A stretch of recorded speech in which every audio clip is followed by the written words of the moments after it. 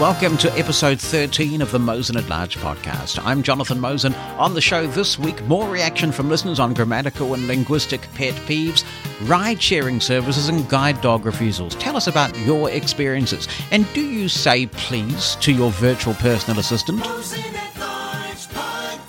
Jonathan, Jonathan at mushroomfm.com is my email address. You can attach an audio clip or just write something down. And there's a number you can call in the United States to contribute that way. It's 864-60-MOSEN, 864-606-6736. I hope you've had a good week.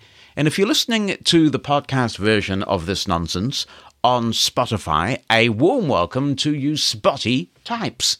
Because the Mosen at Large podcast is now on Spotify. It's marvelous what we can do these days, isn't it? And Spotify is becoming an increasingly common, frequent, popular destination for podcasts. Spotify is trying to do some interesting things. They are locking up some original content specifically for the Spotify platform.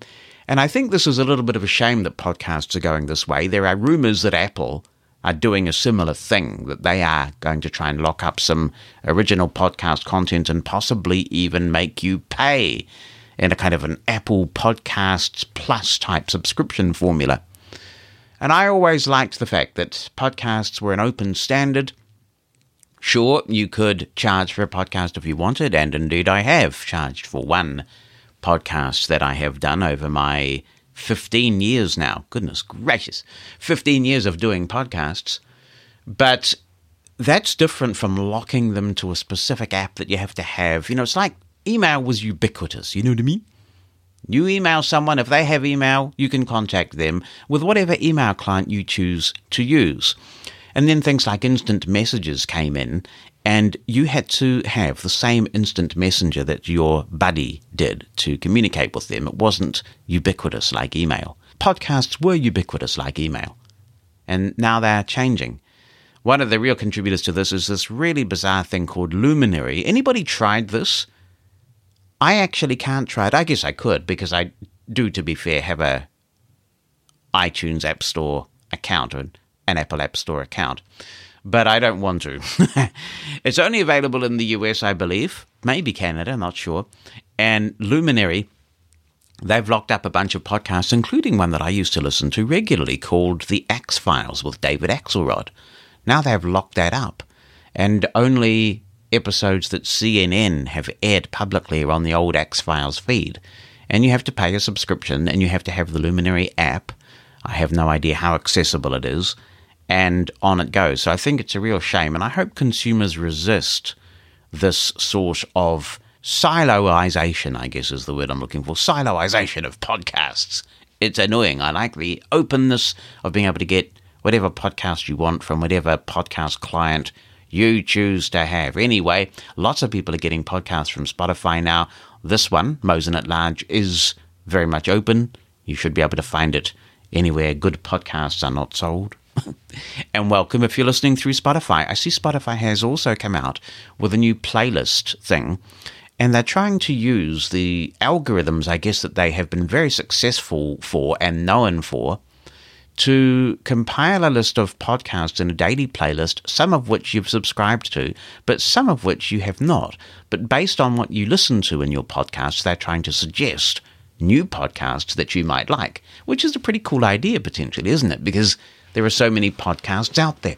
So if you've tried Spotify for your podcasts, and maybe you've seen this new playlist come up, how is it working out for you? Jonathan Mosen, Mosen at Large Podcast. We're going to be talking a bit today about an old chestnut, but maybe a new update on an old chestnut. And this is the question of refusals of your guide dog. There might be other circumstances where you as a blind person feel you've been denied service, but more often than not, these issues do seem to pertain to being a guide dog handler. The background to this, the reason why I'm raising this, is an experience that Bonnie and I had during the week. I now have become a member of the Uber Rewards program. From what I can gather, this is one thing that Uber's trying in different places, so it may not be available where you are. I don't know whether Uber Rewards is a thing in the United States or not. But you guys in the US have things that we don't as well, like the Uber Cash, I think it's called. We don't have that either here, and we don't have Uber Pool here, so the product varies a bit. I know that there are concerns about the gig economy and Uber and drivers' remuneration and things, and I think it is important that we take them seriously, but purely as a customer, I like, in general, the Uber experience. The app's become pretty accessible. I like the fact that I know who my driver is, and I like being able to rate them, because if you rate a driver low enough, you don't get matched with that driver again. And I like just being able to walk up to the car in confidence. Even in a crowded area, I have Aira to assist me to locate the Uber if there are a lot of Ubers in a row, like at an airport. But generally what I do is I have a bunch of text messages for various occasions that I've assigned to short codes on my phone. For example, I have UBW, because I'm never going to type the letters UBW in a row in any normal situation and press space. At least I'm not going to type UBW as a single word and press space ever, unless it's for this. So I assigned UBW, and when I open up my Uber app and I've ordered the ride and it tells me who my driver is, and it has a little button there that you get all the information about your driver, and there's a message driver button. So at the end of the workday, if I'm going home by Uber, I type UBW and then I press space on the virtual keyboard, and it sends this big long spiel, and it says, hello, I'm a blind person standing outside the building, and I give the address of the Workbridge National Office, and I say I'm wearing a suit and I'm carrying a white cane, because I'm always doing both. And I say, I can't look for you, I'm totally blind, so if you could please look for me and come up and introduce yourself, I would appreciate it. And it pretty much works every time. I say pretty much works every time because with the Uber Rewards program, I'm incentivized to use Uber even more. This is the trick of rewards programs, right? What they do as part of the Platinum Uber Rewards program, so they look at your use of Uber over the last 6 months when you get invited to Uber Rewards, and it's an invitation-only program. I didn't even know about Uber Rewards until it suddenly appeared in my app, and it said, you're invited. And I'm thinking, whoa, I'm part of the elite or something. Dude. Yeah. And that's part of the attraction too, I suppose. So I clicked in, and it said, because of all the Ubers you've used, and Uber Eats counts as well, by the way, you get 1 point for every dollar spent on Uber Eats, but 2 points for every dollar spent on Uber.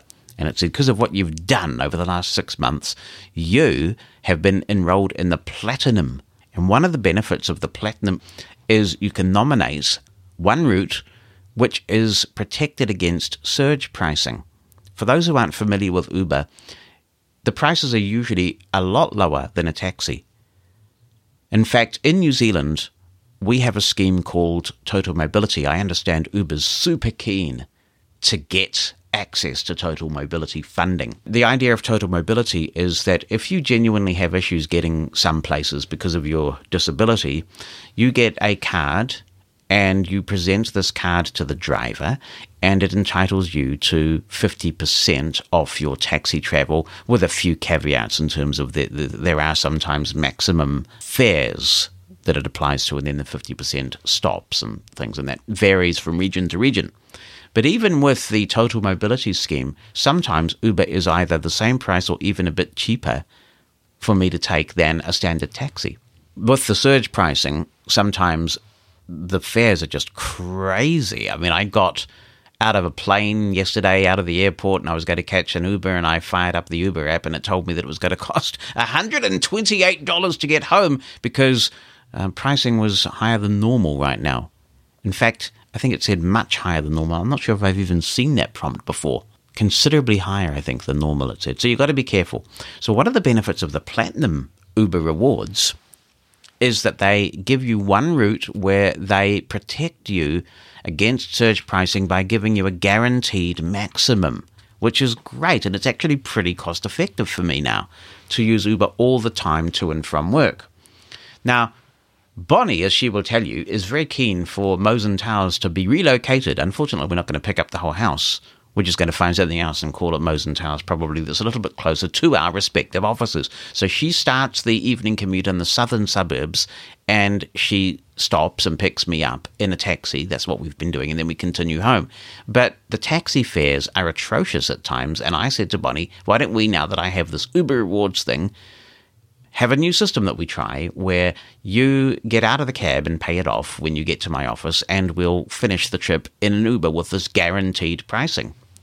So we did this, and the first time we did it, Bonnie thought, what a pleasant experience it was. Just get in, they know where we're going. The Uber app is amazing from the driver's side at making sure you take the fastest route given current traffic conditions. We're rocking it, mate.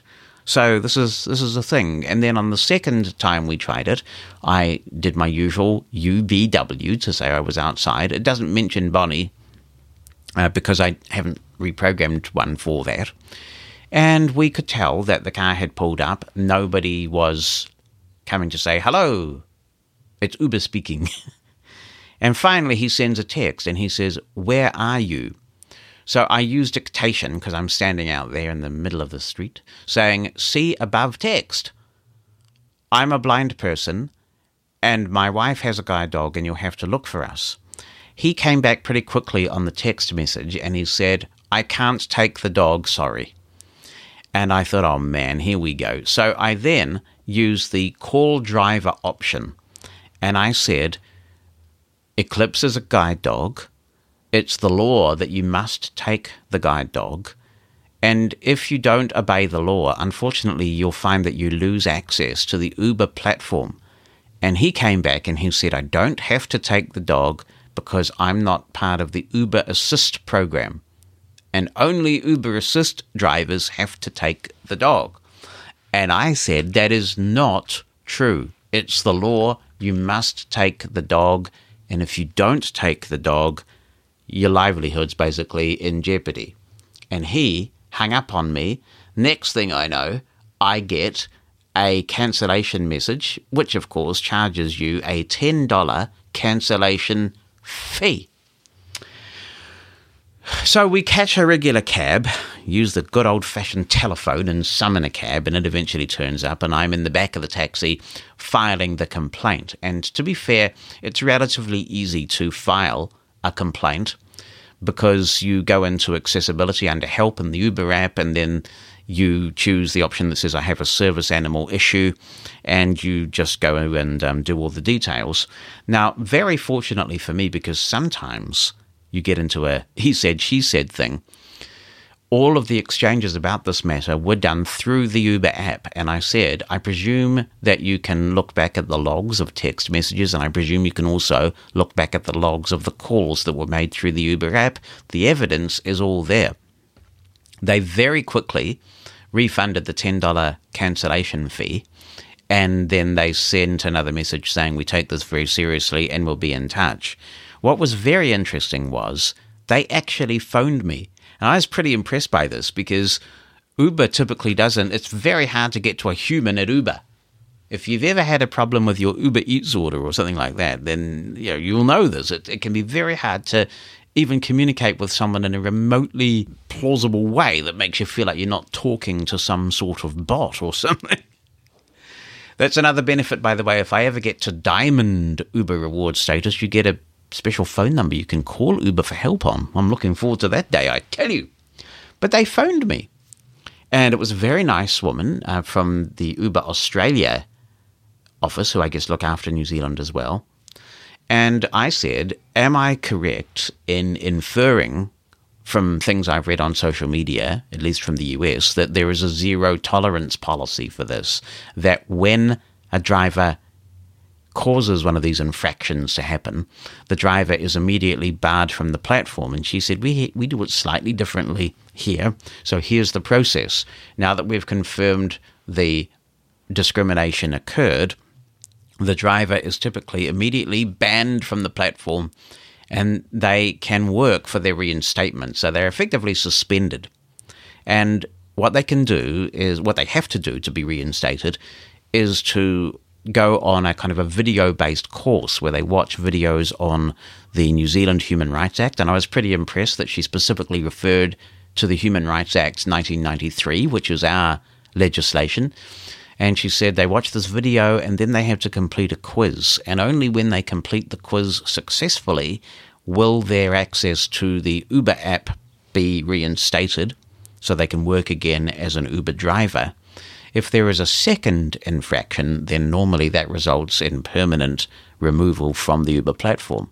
So I must say, all this went down in the space of about 4 hours that I got the call, and they told me about the action they took, and they said that they were going to make sure that the next ride was free for me to say sorry. They didn't actually. The next ride I was charged for, so they refunded that ride to say sorry. I had to contact them again, and then they said, oh, we're going to make your next ride free after this one too. So you do have to keep kind of agitating a little bit, but I was pretty impressed with the way that they handled that, because in taxis, you're not free of this either, as you will know if you catch taxis. Sometimes you do get guide dog refusals. So I thought that Uber's way of handling it was first class. It was really transparent, and I'm wondering how it's going elsewhere in the world. Have you had any rideshare refusal issues? And of course, it's not Uber. I know in North America, Lyft is very popular. We have another rideshare service that is based in India, I think, founded in India, called Ola, and they're very aggressive in terms of the promotions they offer. They quite frequently send me 15% off coupons and various things to entice me to use Ola, but I don't find the app as good. It's not as fully featured, certainly, and I don't think it's quite as accessible as the Uber app now is.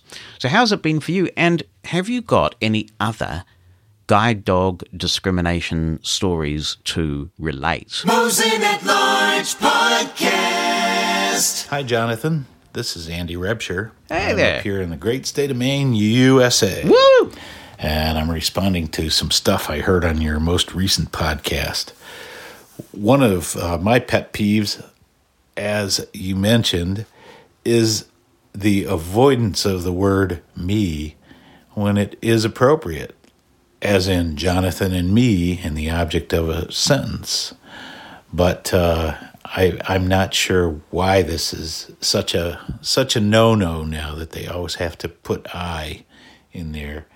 But anyhow, I wanted to tell you, too, about something my father used to say that annoyed the living Soup out of my mother. Yeah. And he would refer to that thing you step on to make your car go faster as the auxiliator. And I think at some point he started saying it just to annoy her, because I do recall one time when he used that term and she said, now you know that it's the accelerator. And I almost said it wrong. You know it's the accelerator. And he said, well, but it feels so good when you step on the gas and you go faster. And he was not going to say, yes, dear, I'm wrong. He just twisted it a little bit and kept going. But anyhow, good talking with you. Nice to hear you. I look forward to listening to your podcast each week. And maybe I'll talk to you again sometime. I look forward to long. that. But I can just imagine the sort of devoted American couple and the husband kind of teasing in that way. That's quite a good story, isn't it? I do things to annoy Bonnie sometimes, I must confess. My most recent and favorite thing was, particularly when I was working for Ira, I would walk around the house going, doot, doot, doot, doot. Oh no, just, unfortunately, I don't have built-in reverb, but I would still walk around the house, and every so often just randomly burst into doot, doot, doot, doot, which, if you are an Ira user, you will know is the little call tone when you call an Ira agent and you have a paid plan. You get that. It's different if you're using Ira Access now, of course. But she'd sometimes get irritated with me. Can you imagine that? She'd get irritated with me and, honey, please stop. Stop. That American thing. Honey, please stop. I think it's quite a cool thing to do. I do note, by the way, while we're talking about Ira, that they have just come out with an update which activates use of the triple camera system in the iPhone 11 Pro and 11 Pro Max, and also dual camera system on older iPhones that have the dual cameras. I don't know what that means in terms of what can we expect regarding better quality agent video or anything like that, but I do note that in the app update for Aira that's just dropped, that is now a thing, so I'm interested in that. Brian Gaff's in the UK. He tends to be there quite a bit. He says, I myself do not have a guide dog, but know a number of people who do, and here in the UK, despite legislation, refusals are pretty common. Taxis first. Many reasons for this. It all seemed to get worse when the taxi-to-office interface went from the spoken word to text messaging. I'll stop and say, well, I guess, but it is nice not to have the radio telephone yammering away when you're trying to get stuff done when you're in a cab. Gosh, I remember. And you could also get all sorts of intelligence when you heard the radio telephone chattering away when you were in a taxi in the old days. One of the things that frustrates me to no end is the taxi drivers. I don't know whether this is a common thing or whether it's a gossip problem we have with the most popular taxi company in Wellington where I am. But the taxi drivers who love to tell me and Bonnie about other blind people they have carried and where they've taken them to, it's a enormous breach of privacy. I mean, sometimes you get some quite juicy information this way, and it really shouldn't be happening. But of course, they think that because you're a blind person, you know every other blind person, and on it goes. However, here's Brian Gaff again. He continues, it seems that there are many drivers who, through fear, religion, health issues, or the problem with molting, do not want to take dogs. In the old days, the dispatcher was able to tell them there is a guide dog on this job. Put it out, and only those who wanted to take dogs would reply and take the booking. Thus, although the refusals were there, they wouldn't be actually seen by the customers. Now, however, the drivers get told which jobs to do by their status of being empty and where they are on the GPS system. Often the text just says fair pickup X and going to Y, and that's it. Thus, the refusals get revealed to the customer. Well, Brian, I think that's a good thing because guide dog handlers are just as entitled to a speedy service as anybody else.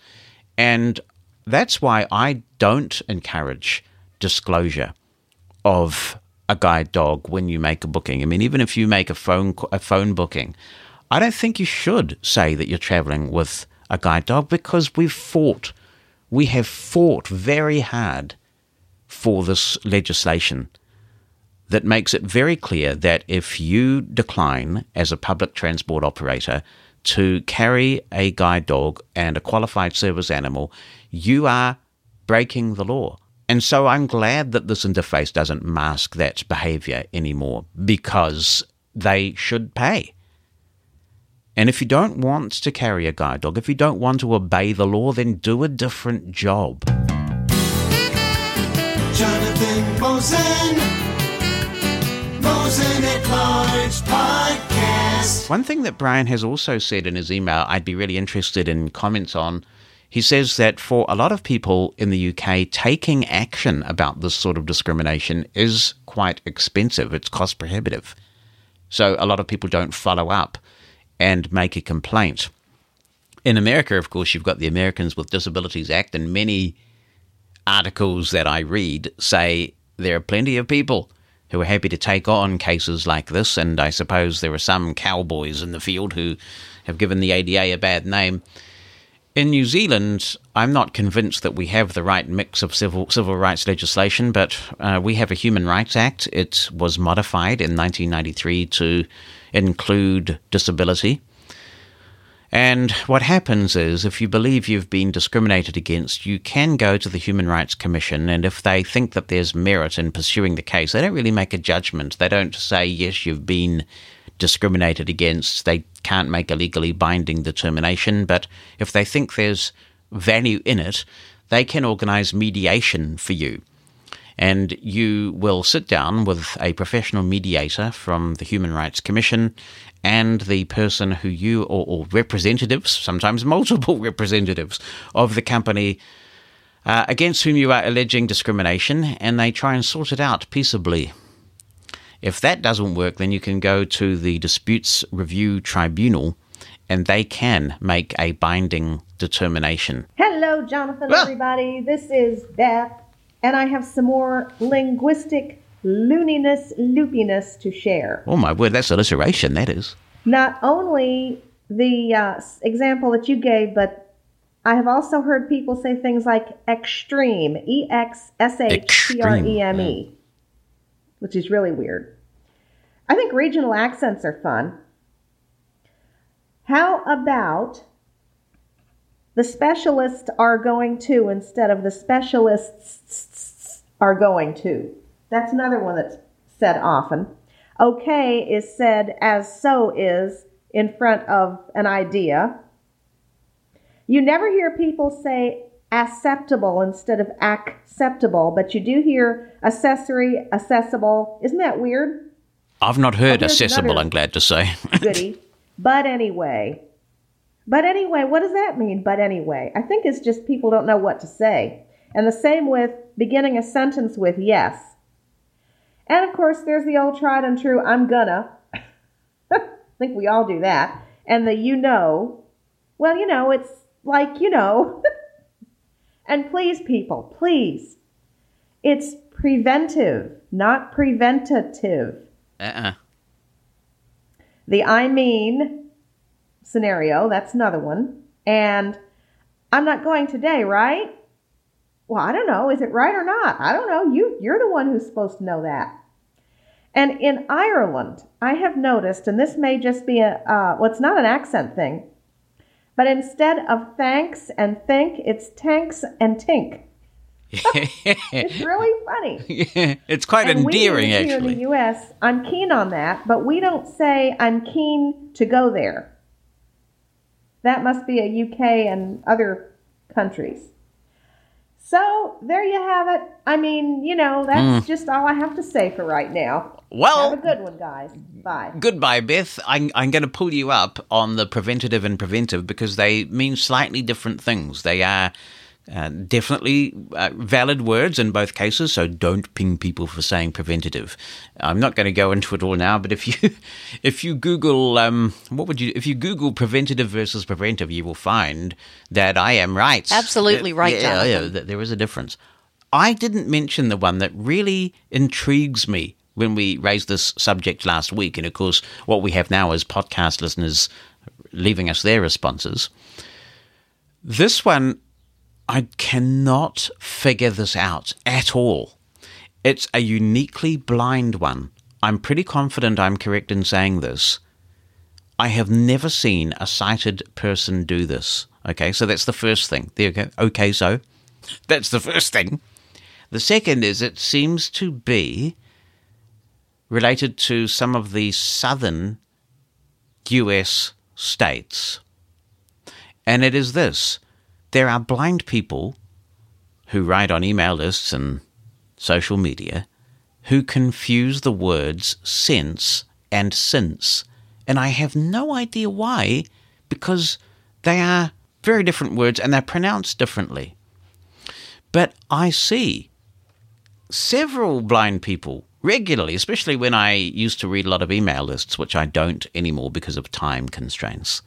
I see blind people, and I know as soon as I open up a message from certain blind people, they're going to do it, and it's going to just grate like heck. What they do is they say things like, I don't listen to the Mosen at Large podcast since it is a stupid show. And they put S-E-N-S-E. How the heck can you confuse sense and since? It's absolutely incredible to me. But they do it. I don't think I very often see it the other way round. So, for example, I don't see somebody saying, I don't have the sense of purpose I once did, and then they put S-A-N-C-E. It's always sense when they mean since. Has anyone else seen this? And it's extraordinary. I can honestly say I have only seen blind people do it. But even if you're listening to a text-to-speech engine, sense and since sound so different. How can you confuse those two words? Oh, my word. Bosun at Large Podcast. Wow, says Andy. I don't understand the confusion of since and sense at all. I wonder if these people were ever taught Braille, i.e., for the sake of spelling, etc. Here's Petra. Hello, Jonathan. Hello, Petra. I worked, she said, for United Airlines. I knew this actually, Petra, because stories of you working for United Airlines using your Opticon are legendary in the technology world. Yeah. Anyway, I worked for United Airlines, and a friend and I flew to St. Thomas with my guide dog Gypsy. He was born in the wagon of a travelling... Oh. When we landed, the cab drivers wouldn't take us. We really lucked out, though. That is an expression I have not heard before. Just as I think I have heard every American expression, I get another one I haven't heard. We really lucked out. I'm going to start using this. Hey, dude, we just totally lucked out, dude. Anyway, I'm sorry, Petra, because you have a good story to tell, and I'm messing with it. We really lucked out, though. Can I just say that one more time? Yeah. We really lucked out. When we did get a ride, the driver gave us his personal phone number and told us to call him, and he would take us anywhere we wanted to go. He explained that many drivers were afraid of German Shepherds, which Gypsy was, but he had been to the States and was familiar with guide dogs. It was great. We didn't have to wait for a ride. We just called our personal chauffeur. Oh, my word. She says, when I was taking cabs in Denver, they told me to say that I was an R30. That meant that I was traveling with a guide dog, so the driver would know in advance. Rarely did I have trouble getting a ride after that. In St. Thomas, Petra, was guide dog discrimination illegal? It may not have been, and of course that is a different situation, isn't it, when you're in an environment where there is no legislation to do with dogs. Carolyn Pete is in Auckland, New Zealand. She says, hi, Jonathan. I don't mind stating I have a guide dog when I book a taxi. I am aware of one driver who has a genuine medical condition where he has an allergy to animal hair. He has a medical certificate that is held by his employer, so they know not to dispatch him for jobs where there are service animals. As for the hair in the taxi, they are professional drivers. What is wrong with carrying a towel, blanket, or mat to put down? Some of the drivers who have been in the job for years do this. I did have a driver once who was scared of dogs, and while we were on the journey, he told me the story why. I could certainly understand his fear, and by the end of the trip, he had forgotten Imogen was even there. So we helped each other, and I admired this guy for trying to overcome his fear. Thanks, Carolyn. Yeah, Bonnie had a situation when we were in Uber a few years ago where the Uber driver suggested putting Lizzie, as it was then, in the boot, that's the trunk for Americans, of the car. And Bonnie said, you can't do that.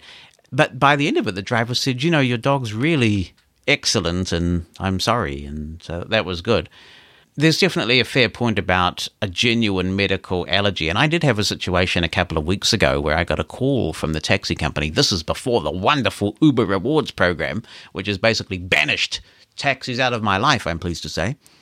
But before I was on Uber Rewards, I did get a call from a taxi, and the taxi dispatcher person, and he said, I'm just checking whether you are traveling with a guide dog because we have a driver who would like to accept the trip, but has a guide dog, has a dog allergy, and we have the medical information here. So I was pleased to say, no, not traveling with a dog this time. It's just me on my own.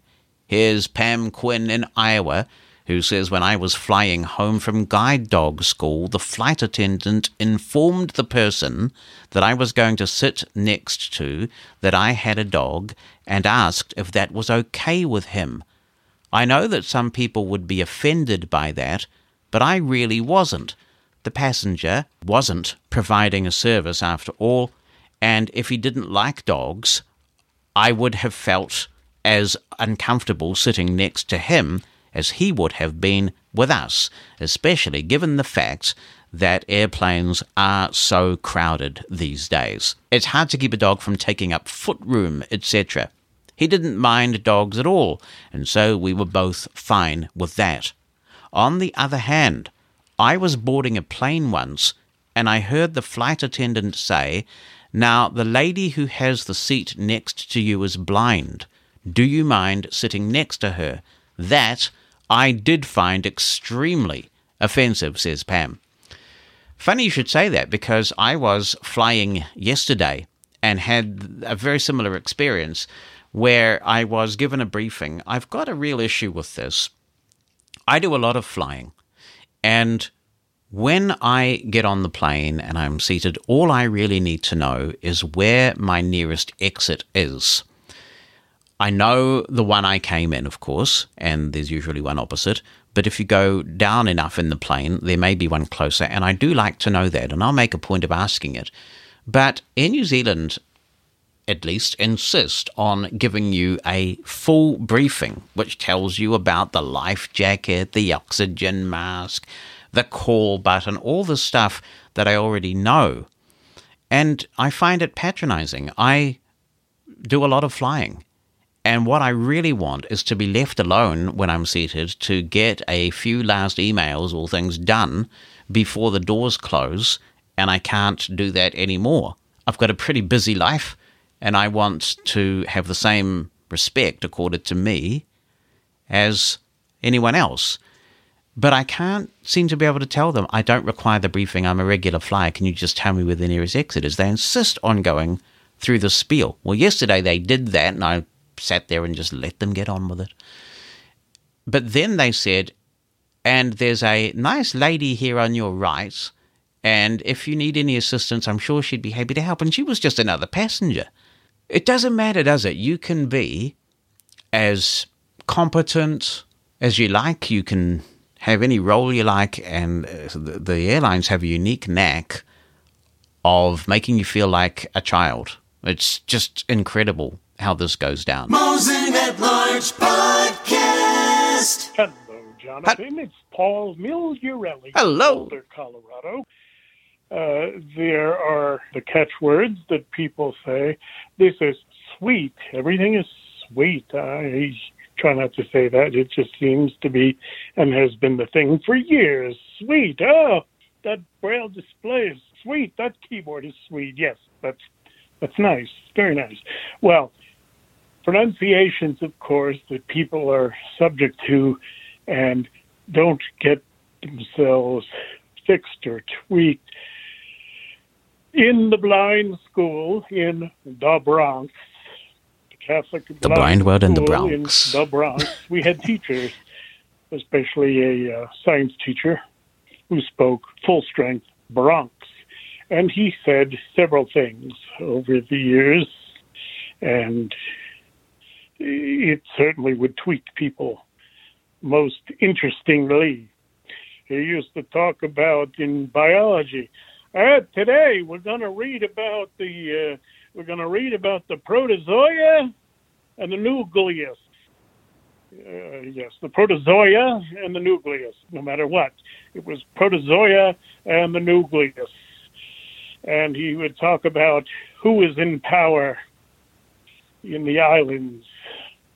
As such, he'd talk about Haiti, and he would talk about not the Duvalier family. He would talk about Papa Dollier, yeah, and baby Dollier, and you'd stand there, you couldn't help running through your head that old 50s doo-wop song, oh, Papa Dollier, oh, Papa Dollier, oh, Papa Dollier, yes. And then there was, growing up in the family, we had Uncle Vito. Now everybody should have an Uncle Vito. It's wonderful. He was a wonderful uncle. Uncle Vito was a postal carrier, and Uncle Vito loved his favorite holidays of where he could go to the casino and have some time off and go. And his favorite holiday in January was Martin Luther King Day. Except to all of his day's credit, he wouldn't say that. He couldn't say that. He'd say, not Martin Luther King, but he would say, Martha Luther King Day. Yeah, we're going to Martha Luther. What did you say? Yeah, Martha Luther, M-A-T-H-A Luther, L-U-T-H-A King, Martha Luther. And never a Martin Luther, but Martha Luther. How nice. Anyway, hope all is well. Wonderful to hear the podcasts and all that good stuff. And now I'm going to figure out how to go change and import podcasts, trying to find out if I can.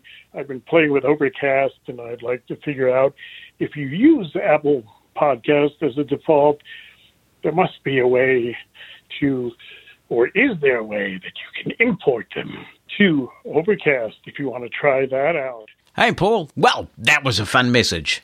Martha Luther King Day.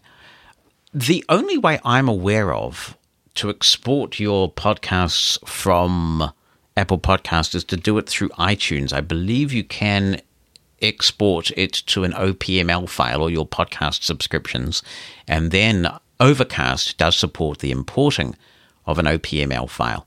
But I don't think you can do that on the phone. So it's probably, sometimes it's just quicker to do it the old-fashioned way and resubscribe to your podcast in Overcast. I personally think you will not look back. I think you will like Overcast very much. I really do like that app. I think they've done a great job. Matt Miller, hi to you.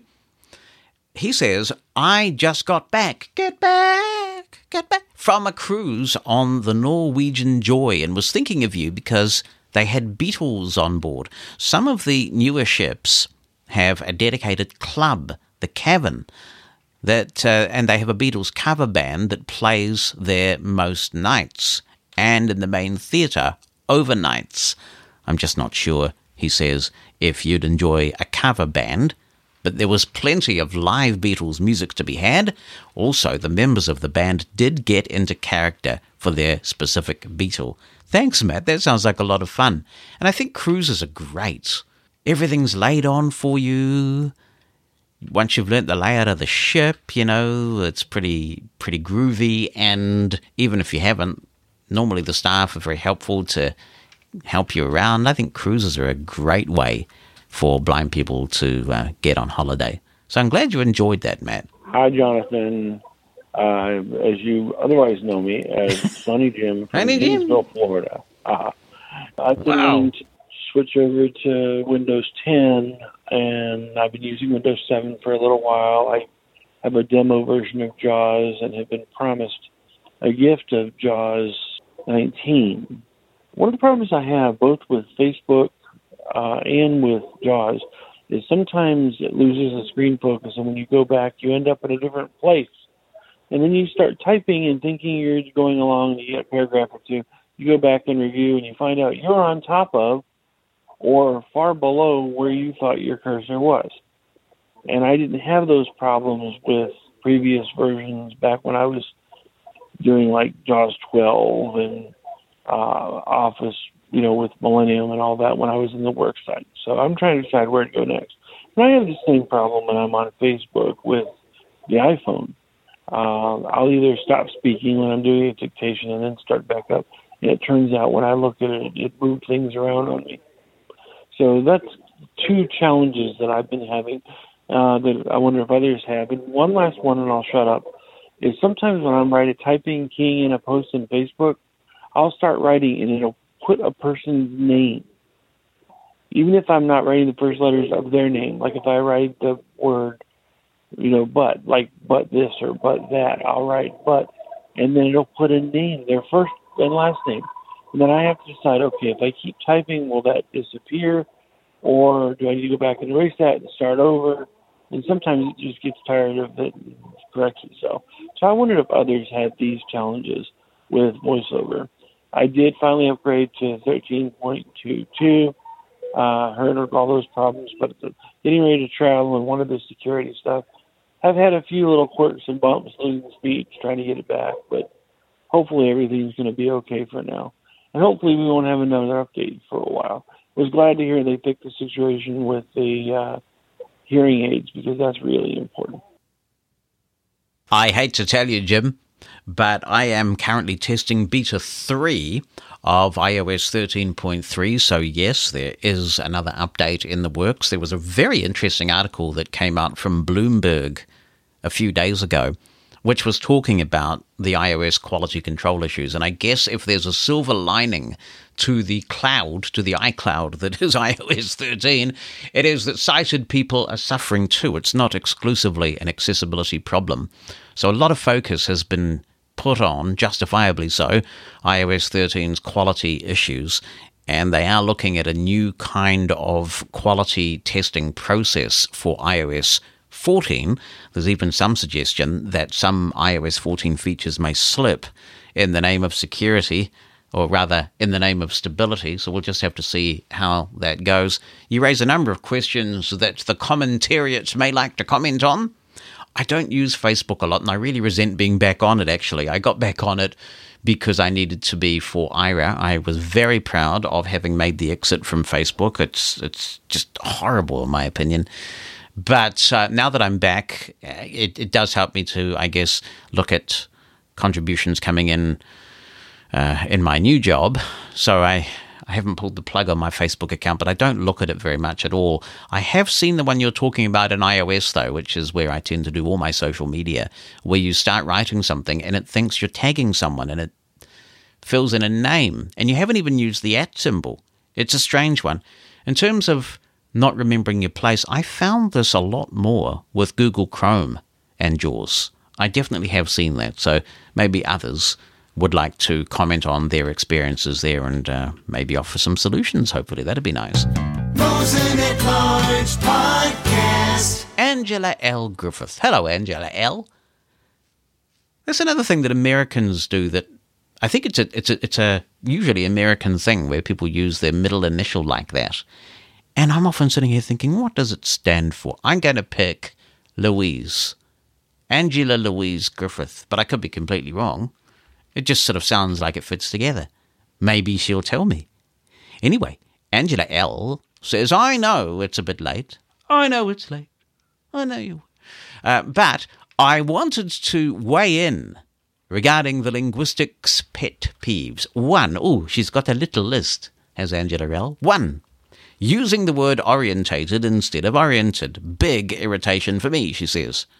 2, people who say mute point instead of moot point. Yes, that is all. It's actually quite a small list.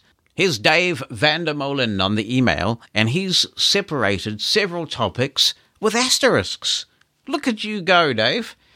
My English language pet peeves, he begins. I could care less, which should be I couldn't care less. That is a peculiar one, isn't it? Because it completely reverses what people are trying to say. If you could care less, it means you actually care quite a bit. If you couldn't care less, it means you don't care at all. So people completely revert. I do not understand where that comes from at all. It basically says people do not understand what they are even saying. His next one from Dave Vandermolen, the use of due to the fact that, which could be shortened to because. Yes, there are quite a few like that, and sometimes I run my soup through a grammar checker and it comes up with that. At this moment in time, which doesn't need to be replaced with anything, says Dave. Now here we are, star, so we're on to the next thing. GPS, says Dave. I use the Victor Reader Trek. I'm a route traveler, and I haven't found a decent iOS app that allows me to record routes while I walk them. I've tried My Way Classic and Seeing Assistant Move, but the settings in both are complicated and the apps are poorly structured. Documentation for those apps is also poor. Have you tried Nearby Explorer, Dave, from APH? A lot of people seem to rate Nearby Explorer pretty well, so you could give that a try. There's also an app called Clue, which I haven't had a look at much. That's supposed to record routes as you go and sort of play them back. Anybody experience that? It seems to be updated pretty regularly, and it's not something that I've used. I have it on my phone, but I haven't really integrated it as a tool in the toolbox yet. So if you've used the Clue app, I would be interested in your thoughts. Okay, next, star. So on to the next bit. I wish there was a Bluetooth keyboard and Braille keyboard keystroke for the one-finger swipe up gesture that takes you to the context menu. I think we're talking about the actions rotor. I love using that gesture when deleting single emails, but I'd like to execute that on a keyboard rather than having to keep picking up and putting down my phone. You can do it, Dave, you can do it. All you have to do is turn QuickNav on, press the left and right arrow keys together, and then when you use the up and down arrow key, you will be activating the rotor gesture. The actions rotor has focus by default, so just press left and right arrow keys together. In iOS 13, instead of saying QuickNav on, it now goes bloop, for like a high-pitched tone when QuickNav is on, and bloop when it's off. And when it's on, just press the up arrow key, you'll get to the delete option, press up and down arrow together, and you will have executed the delete command. Now, similarly, on my Focus Braille display, there absolutely is. You use one of the nav rockers to use the actions rotor, and then you just push the little button above the rocker. Dave says, star, so we're into a new thing. I wish, this is a second wish. If you make 3 wishes, a genie will come, Dave. I wish. See, I granted your first wish, and I'm just about to grant the second. I'm a genie. I may not be a genius, but I'm a genie. I wish Mosen at Large was available on Downcast. Such a sad name for a podcast app. I love Downcast because it is so clutter-free, but I can't find Mosen at Large with it. I tell you why, Dave. Unfortunately, Downcast is not fully compliant with the RSS specification for podcasts, and it is very frustrating, and I've had problems with Downcast before when making changes to the podcast feed. I don't know why this is the case, and is it still being developed even? I know that they were talking about a really big revamp of Downcast, and they talked about it, but I don't know if it ever happened. Anyway, here's the workaround. I suspect that if you search for The Blind Side in Downcast, you'll find it, because Downcast hasn't updated the feed correctly. But if you search for The Blind Side podcast with Jonathan Mosen, just type in The Blind Side and that should come up. You'll find it there. And in fact, it's the same feed. We've just repurposed it for Mosen at Large. So you should be able to subscribe and listen to it in Downcast. And then finally, star. Thanks, Jonathan, for your marvellous podcast that I found only 2 weeks ago. Thank you, David. That was very good. And he is from Ontario in Canada. Hey. Mosen at Large Podcast.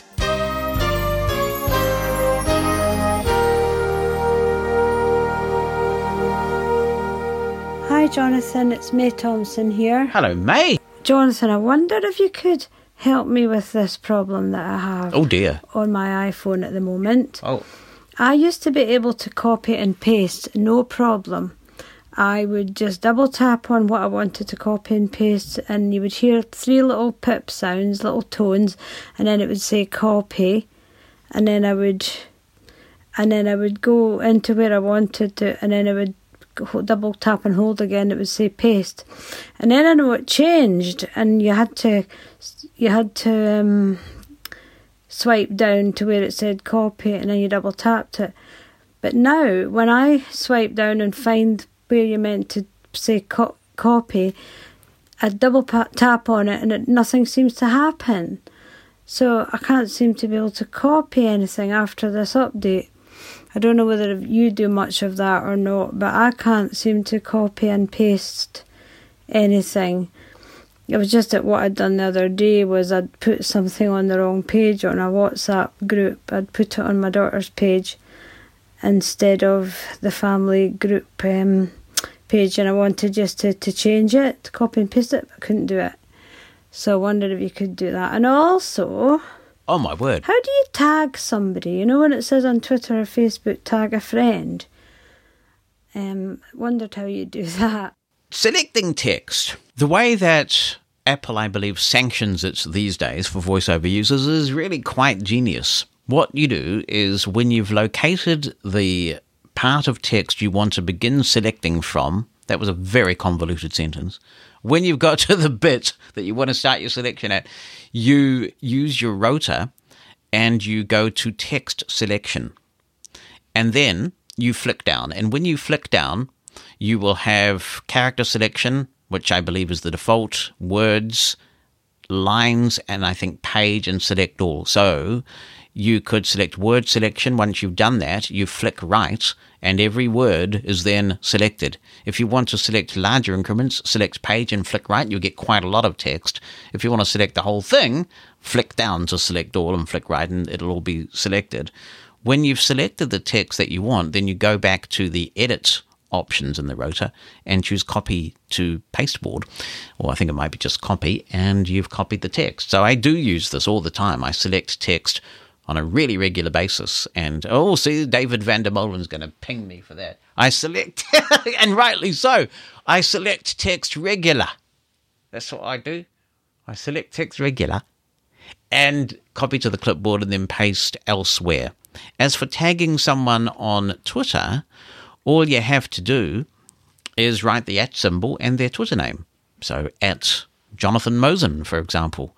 And some Twitter apps, depending on the Twitter app that you're using, may help you to select some, to mention the right person. But it's just the @ symbol and then the Twitter name of the person that you want to mention. That also works on Facebook. You can type the @ symbol and then start typing the name of the person that you want. Here's Pam Quinn, who says, I read the book, Get Back! Imagine Saving John Lennon. This is a book that on The Explosion we talked about last week. It's by Donovan Day. I don't think we included reference to this in the podcast, but it's a book about going back in a time machine. It's a really interesting book and preventing the assassination of John Lennon. So it's got a similar kind of theme to 11/22/63 by Stephen King, which is one of my favorite books of all time, but it's not quite as well written. It's still a pretty good read, though. And Pam says that she read it from Audible, and what a fun book it was, she says. The narrator was awesome, too, with his great imitations, too, which made it even more entertaining. I read it on iBooks, so I'm not familiar with the Audible version, but you almost make me want to go and read the Audible version now, if the imitations are good. That's excellent. It is a fun book, and a number of people have given it a try after last week's Mosen Explosion. Here's Charlie Crawford. Hi, Jonathan. I noted your concerns relative to the program C on Apple TV+, and so I waited to watch the second and third episodes last night. I would urge you to watch the episodes, since it actually gets more engaging, even though I could do without all the violence, and some of the sexual content seems a bit gratuitous, says Charlie. Anyway, I thought I'd let you know. Thank you, Charlie, and I guess I might, over the summertime, give it another try. That would be nice when I'm on holiday. I'm currently very much focused on The Crown, Season 3 on Netflix. I love that series, and I've only been able to get 2 episodes in due to other commitments. But it is a great series, and it's going to be good, isn't it, when they get to the whole Charles and Diana thing. I see Camilla puts in an appearance later in this series that I haven't got to yet. Mosen at Large Podcast. To Denmark we are going, and Jesper Holten is there. He says, hello, Jonathan. Thank you for replying to my email on the show and for following up on an actual solution using the scrub gesture. Like you, I do not know why I didn't think of it myself. But that is how things are sometimes. I found a nice workaround, though, using Drafts 5 on the iPhone. I really have come to like Drafts 5, especially the blank draft document feature on startup of the app. It's just ready to be pounced on right away. Then, if you set up actions, you can export whatever you write in drafts into Todoist. There are at least 2 actions, a simple one and then another where you can also sync notes. That is really a very smooth and nice workflow for setting up tasks and reminders. He says, I also sometimes use it for starting up writing emails, as I can send my draft right on to Outlook on my iPhone. By the way, I agree on your comments about Outlook in your last show. A couple of shows ago, he says, you tried to start up a discussion of pros and cons between using a dedicated Braille note taker and using an iOS device. I started up using a Braille note taker a long time ago, back in 1988, using a Danish-developed note taker at the time. In the early 1990s, I moved on to the Braille and Speak and later the Braille Lite. Then, in the mid-00s, I got the PackMate and later the PackMate Omni. For those 2 note takers, I just didn't catch up to them very much. Guess I was missing my Braille Lite too much. Later in 2011 or 2012, I got my first iPhone and I switched to the 3rd generation Focus display and later the Focus 14 4th generation display. I used that for basic note-taking and liked it quite a bit, but I was missing some of the more advanced and easy-to-do editing which a fully fledged Braille note-taker could provide. And so, he says, in 2016, I got the Braille Note Touch by Humanware. Unfortunately, the Braille Note has had serious issues, both with the software and the implementation of LibLouis Braille tables for Danish, and thus it isn't the ideal solution, though it certainly can do some nice things. I was able to upgrade to the Braille Note Touch Plus this spring, and it has solved some of my issues, namely the hardware-related ones, but not the issues with Braille tables, the less than adequate support for PDFs, and issues with syncing of Exchange accounts, which is just not very stable. So now I am once again looking into changing back to iOS for my needs. I think, despite the shaky start to iOS 13, the improvements in Braille, namely the change to the proper use of LibLouis tables, has really been a great move. There are still issues when it comes to the back translation, but overall, it works well. Mosen at Large Podcast. There's squeakiness going on. It's Bonnie Mosen. I know I'm not squeaking. That's Eclipse. Yeah, I gotta squeak into the microphone, Eclipse. You can get to like a 5th octave A flat sometimes. I can, yeah. That's You pretty need to. interesting. You have to squeak into the microphone. You have to squeak directly into the microphone, Eclipse. Oh, you're obsessed with this. Where does this come from?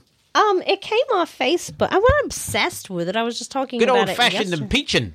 No, it's Yeah, it's all part of the good old-fashioned impeaching. And someone noticed, made have the another comment pigeon. that every time a witness comes up, they tell them to speak directly into the microphone. Yes, And I've heard this. I've heard most of the impeaching. and their It's not on comment work hours was, anyway.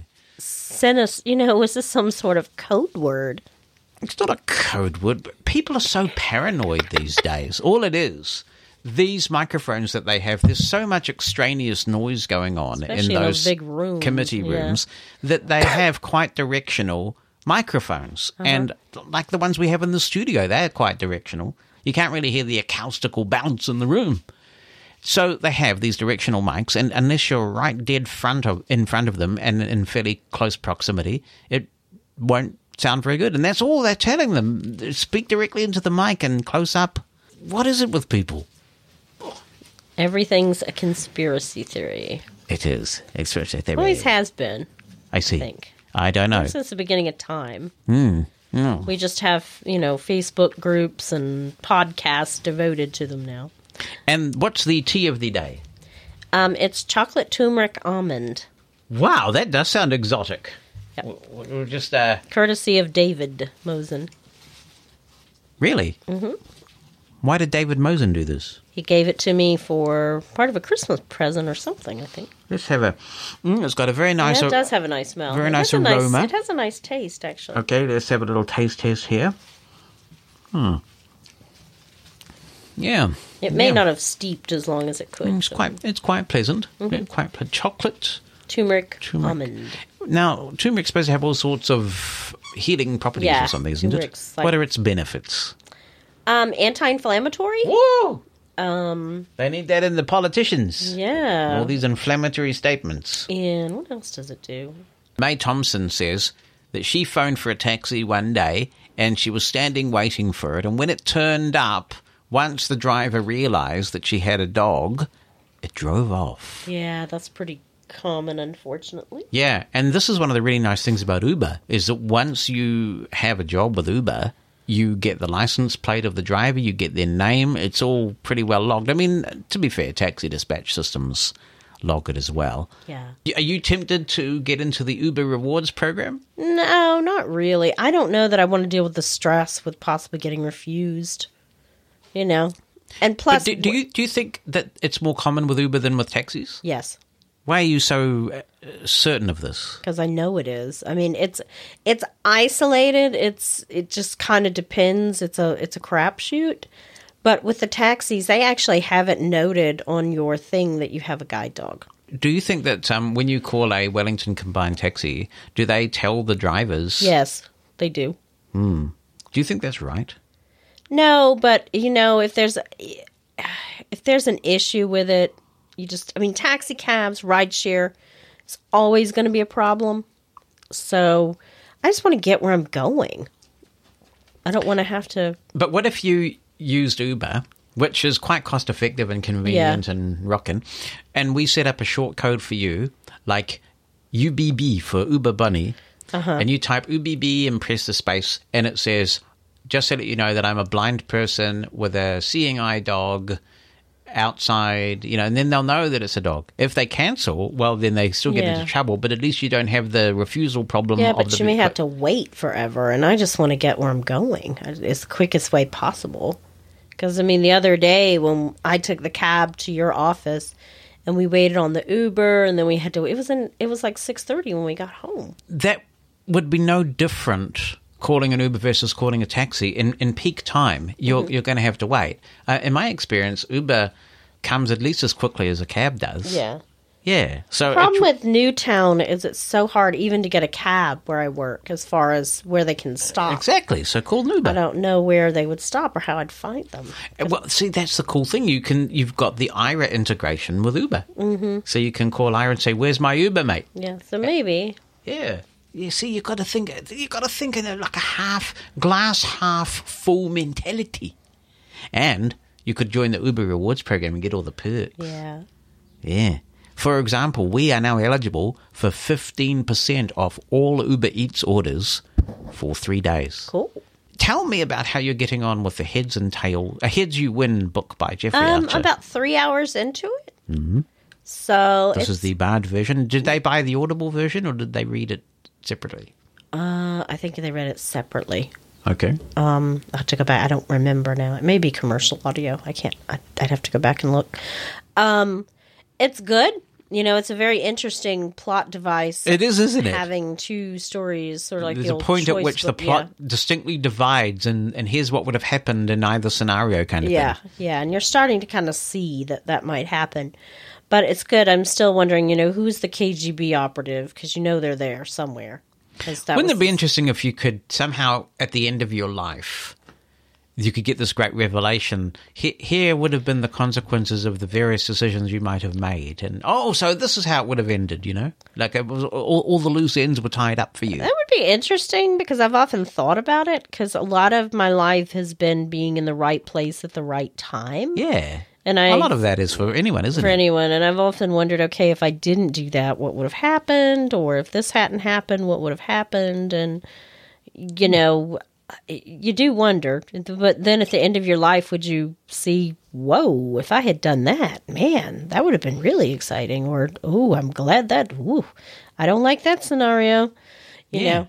I mean, what are the chances of you and I having met And they're just so incredibly minute, given that, we're on opposite sides of the world and all that kind of thing. It's extraordinary, isn't it? Well, even the catalyst to it, if you want to go back that far, was in 1997 when I got Renee, one of my seeing eye dogs, because I was originally scheduled for the May class.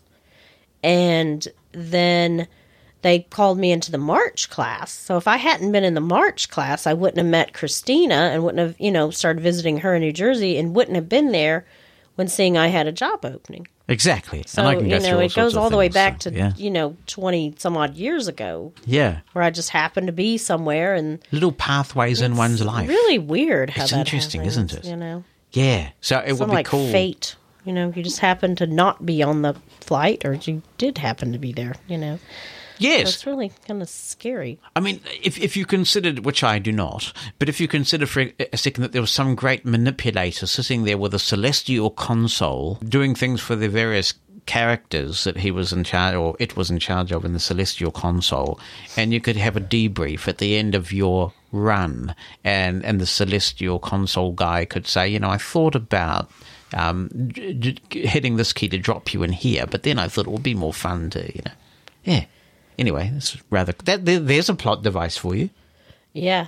Everybody there could write their own story. What would happen if you had done this? And I think sometimes you have an idea when you look back on your life and you think, yeah, I might have wanted that at the time, but boy, am I glad that didn't happen.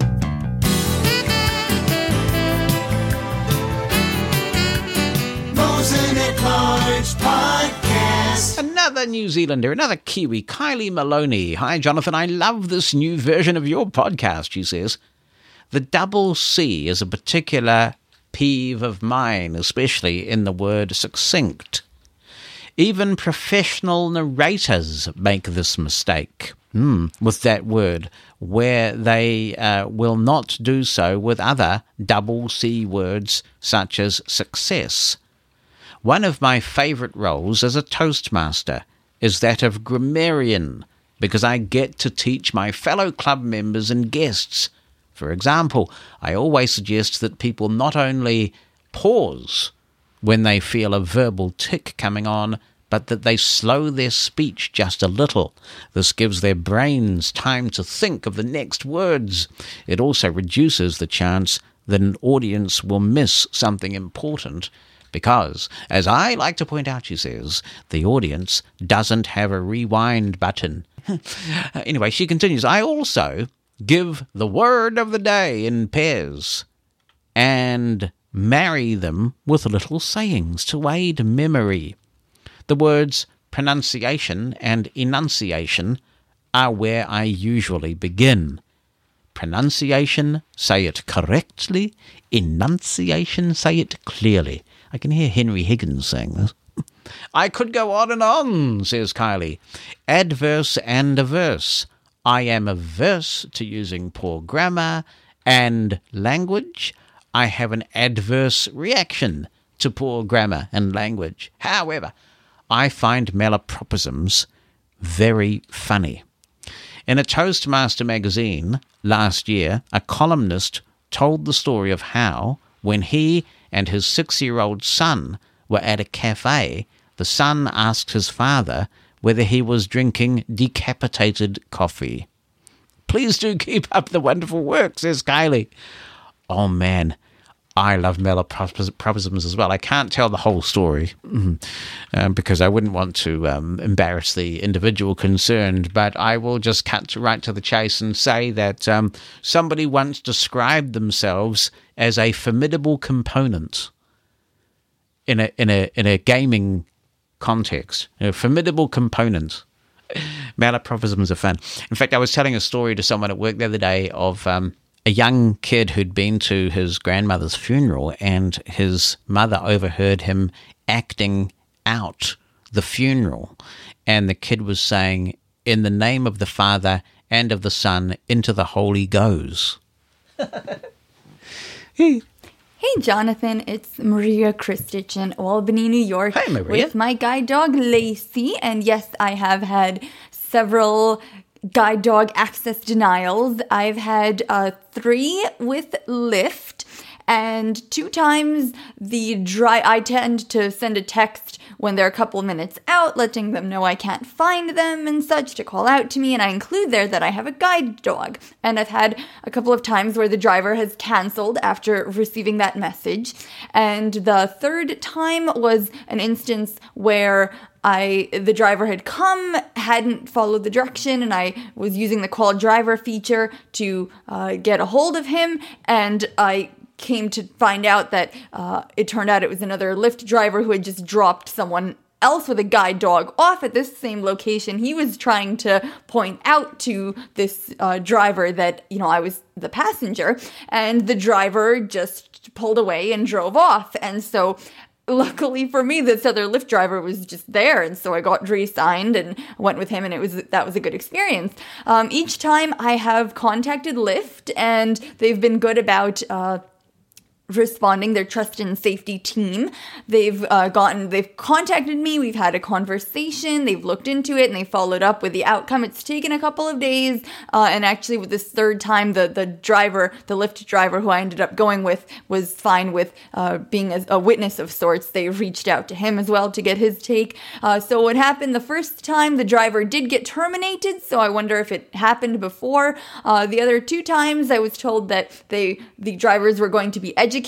I didn't ask exactly what that meant, so I don't know if they have to take any kind of course or videos or what form that education is going to take, but they have to be educated, so it sounds kind of similar to what you had, that they'll be allowed to return after this education, and they did say that if it happened again that they would be removed. So I've been happy with the follow, and I've actually gotten, I think it was like a $5 or so ride credit each time that it has happened to me, so that has been good. I've had a denial in a Venezuelan hotel. Not the hotel, that one's next. I've had a denial at a Venezuelan restaurant in New York City, but that one I was able to resolve pretty quickly. I showed them the ID card that I have from my guide dog school, which has an abbreviated, summary of ADA on the back, saying that it allows guide dogs to be in public places. And so they made a copy of that card for their reference. They were saying to make a copy of the back of the card, and they allowed me in, so that was okay. And then I had a couple of hotel denials when I was in Croatia and visiting family there, and there, it is technically the law, but the legal framework isn't as strong as it is, here in U.S. for example. So the incentive to enforce the law and follow the law and such isn't as great, and so my saying it was the law didn't really have an effect, and I tried reaching out to the guide dog school there and didn't really get any traction. So nothing really happened as a result of those. I ended up the 3rd hotel was completely fine, and so it worked out in a different sort of way, but it definitely made me appreciate what we have here and in several other places in terms of the law being enforced. And yes, Ola is an Indian ride-sharing company, and I don't believe they're available in here. I haven't heard anything to that effect. If they do become available, I'll be interested to try it out just from an accessibility perspective and such. But those have been my experiences. The vast majority of my experiences have been good. Many, many more successful experiences than denials, but I have had a few, but goes with the course, and I wouldn't trade having my guide dog for anything. It's absolutely been the right travel choice for me. So I will go back now to listening. Thanks. Bye. Thank you, Maria. That was really interesting. I am intrigued by the Venezuelan restaurant. I don't think I've ever been in my travels around the place to a Venezuelan restaurant. What sort of food do they serve? Well, like probably Caracas and cheese or something? Anyway, I'm also intrigued by, if you have the choice of Uber and Lyft, why people choose one over the other. Is one generally a better experience? Are there particular features that you opt for with one of the ride-sharing platforms? Or is it really that you just get used to using one? I do think in the competitive market we have in New Zealand, the fact that Uber here now has a rewards program is really sensible, because I used to go coupon hunting before this, and what would happen is I'd use Ola for a while until my coupon ran out, and then by that stage Uber got all sad because I wasn't using Uber anymore, so they'd send me a coupon to get me back. We want you back, and then I would use the Uber coupon, and that would keep me going for a while, and then I'd get an Ola one, and on and on. But now that I have the Uber rewards program, I'm pretty much using Uber exclusively. Good marketing. Mosin at Large Podcast. Nick Zamarelli, I have 2 questions for you, he says. Can we get your podcast on the Amazon Echo devices? Well, in theory, yes. I think it may have trouble understanding the word Mosin.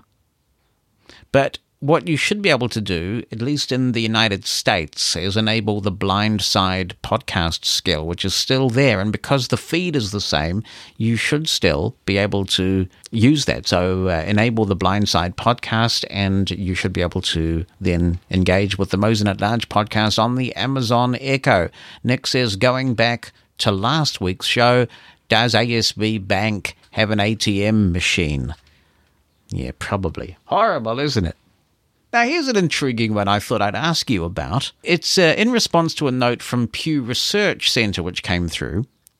They have done some research. It's amazing the things that people research, isn't it? And they say that more than half of smart speaker owners in the United States, exactly 54% according to this statistic, report saying please at least occasionally to their AI assistant, with 1 in 5, 19%, saying please frequently. But here's the interesting thing. Curiously, the question of AI politeness also breaks down along gender lines. 62% of women report that they say please at least sometimes, versus just 45% of men. Isn't that extraordinary? I never say please to Siri or any of those other things. I mean, I would never say to my soup drinker, stop, please. Say that again? No, stop. I should say it more quietly. I never say to my soup drinker, please anything. I did notice this, though, when I set up the drinker for my mum and my brother, and they're saying please to it, and I said, well, just don't bother, it's a machine. Why do you think it is that there's such a disparity between men and women on this question? Well, there's 45% of men ever saying please to their assistant and 62% of women. I find that quite an extraordinary statistic. Is it to do with the interaction between women and technology? Is it that women are just generally more polite? Is it possibly, I see a theory somewhere on this, that it's because many men are not polite to women, so the theory goes. Therefore, they don't feel the need to say please. I think that's a little bit far-fetched, isn't it? So do you ever say please to your thing, whether it's the googly Google or Siri or your soup drinker? Do you ever say please to it? And if so, why? Why do you say please to it when you know you're just talking to a machine? Amazon have this thing for kids, don't they, where they basically say what's the magic word, because they're worried that talking to all of this AI is degrading manners. May Thompson says, I never say please to my Amazon, but my friends Marlene and her husband both say please every time they ask for the weather forecast or whatever they are asking for. It would never occur to me, says May, to say please. But Brian Gaff, he says yes. When it's scrolling through Wikipedia, I often say yes, please. And apparently randomly, it will say, that's very polite. I guess the programmers have been having fun. And an observation from Linda, I chose to set up Lyft on my iPhone instead of Uber because at the time, Uber was featured on the news repeatedly for various crimes and crazy drivers. Yeah, and not very good business practices. There was a big phase for a while where people were deleting accounts, and I was scrolling through the settings of the Uber app, and I see there is a really easy feature now where you can just delete your account if you want to. However, says Linda, where I live, it appears that most of the same drivers work for both companies. I've seen that too, Linda. People are just professional rideshare drivers, and they'll go on whatever platform offers the work. We've got 3 actually in our city that I'm aware of. There's Uber, there's Ola, which has quite a presence in New Zealand. I don't think Ola is in the United States, but it's big here, man. They're advertising all over YouTube and in other media. They're really trying to get a foothold in the market. And then we have a New Zealand operator called Zoomy, which sadly is not as accessible as it could be. And that's unfortunate because they remunerate their drivers the best. And I get that people got to make a living. Uber has really ruffled feathers in New Zealand because they have introduced tipping. And New Zealanders do not tip. It's not in our culture. In fact, when you come to the Auckland airport, there's a big sign that says you don't tip in New Zealand. We don't tip at restaurants. We don't tip at hotels. We don't tip. We don't. So for Uber to show such flagrant disregard for our culture by introducing tipping has really annoyed people. I just don't do it. Mosen at Large Podcast. Pam Quinn, she's adamant. Never, never have I said please to Siri or Echo, but machine or not, I haven't hesitated to make rude remarks to Echo, especially with regard to delivering messages. When I try to send messages, all too often, what is recorded is either the initial command, send a message to the person I'm sending a message to, or the response of yes, when it asks if I want a message to be sent. The same holds true on this end.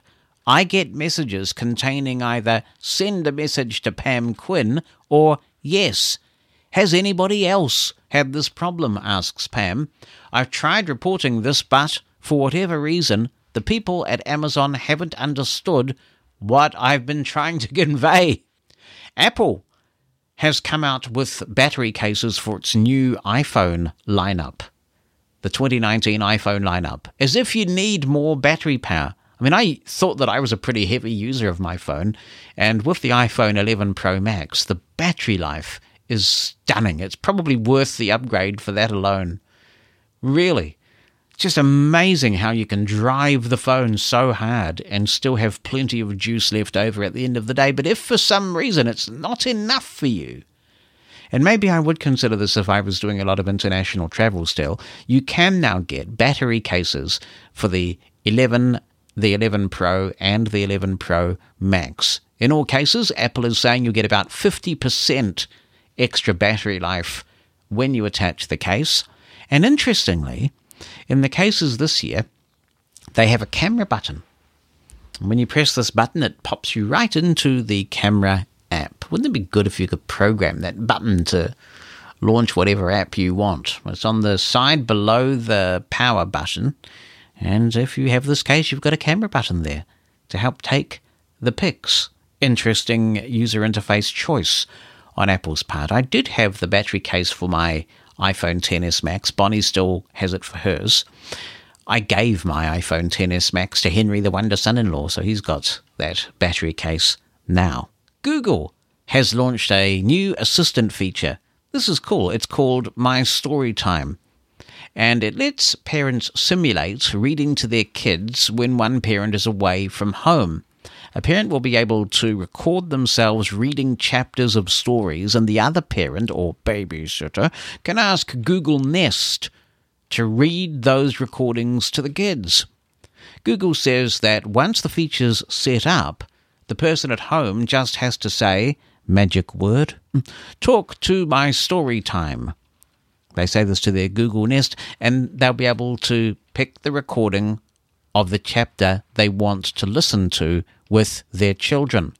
Recording a story takes a bit of initial setup, but it's pretty easy to do, apparently. You visit the My Storytime website and log in to your Google account, the one that's connected to your Nest speaker, and then you'll be prompted to make a number of short recordings to help guide Storytime through your Nest, including phrases like, which story would you like to hear?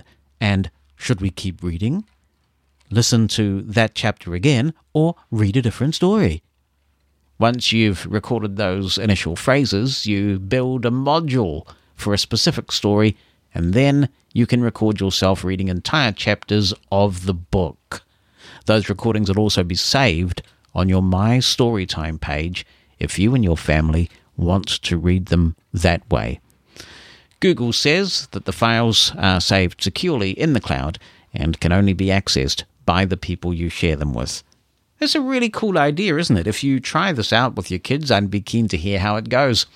When I was traveling a lot and things, I used to read to my kids a lot remotely, and I would record whole chapters of books in MP3, and me being me, I would often put sound effects and make bits of productions. Richard at one point was really hugely into Garfield, and I remember doing some pretty elaborate productions of Garfield stories that the kids enjoyed, particularly Richard. So that's a really nice feature for parents who find themselves away. And I guess it might not only be traveling, it could be parents who are no longer together and you just want a way to be in your child's life and reading to them.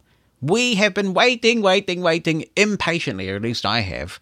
I can still remember the night. I don't remember precisely what night it was, but I do remember it was a Friday night in 2018, and the push notifications started coming out. ABBA had new material coming out. Wow, I was nearly asleep.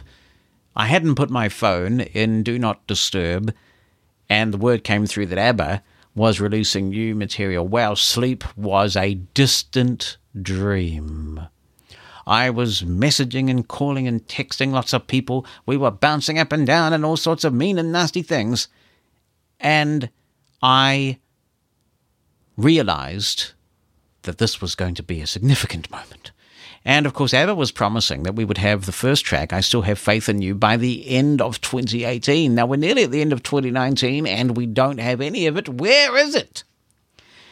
Well, Bjorn has been talking, one of the Bs of ABBA. He has said that they've given up on giving estimates now because they've missed so many. But he says the hold-up is a technical one relating to the Avatar characters. That's what they call, because they're going on an Avatar world tour where there's going to be all this amazing technology where you'll pay big money to see a virtual ABBA. Maybe not. Although the sound could be quite interesting depending on what they've been able to do with the mixing. But the big news is he says they've now completed 5 tracks. And I mean, if they've completed 5 tracks, it means they're going to do an album, doesn't it? There's going to be a new ABBA album. I'm pretty confident of that. He says that Benny in particular is really concerned about besmirching ABBA's legacy. So he's taking some care and caution about the tracks, the new material. But he says, maybe their range is diminished a little bit. ABBA's still sounding very much like ABBA. The tracks are sounding great, and they will be here sometime in 2020. So that is potentially very exciting, that it looks like we are getting an entire new ABBA album. Now, I understand Bjorn's reticence. Don't screw this up. And there you have it, lucky episode 13. It's a wrap. We made it through it. Thank you so much for all your contributions and for listening. Be in touch. Jonathan@mushroomfm.com on the email or 864-60-MOSEN on the phone. We welcome your contributions. Mosen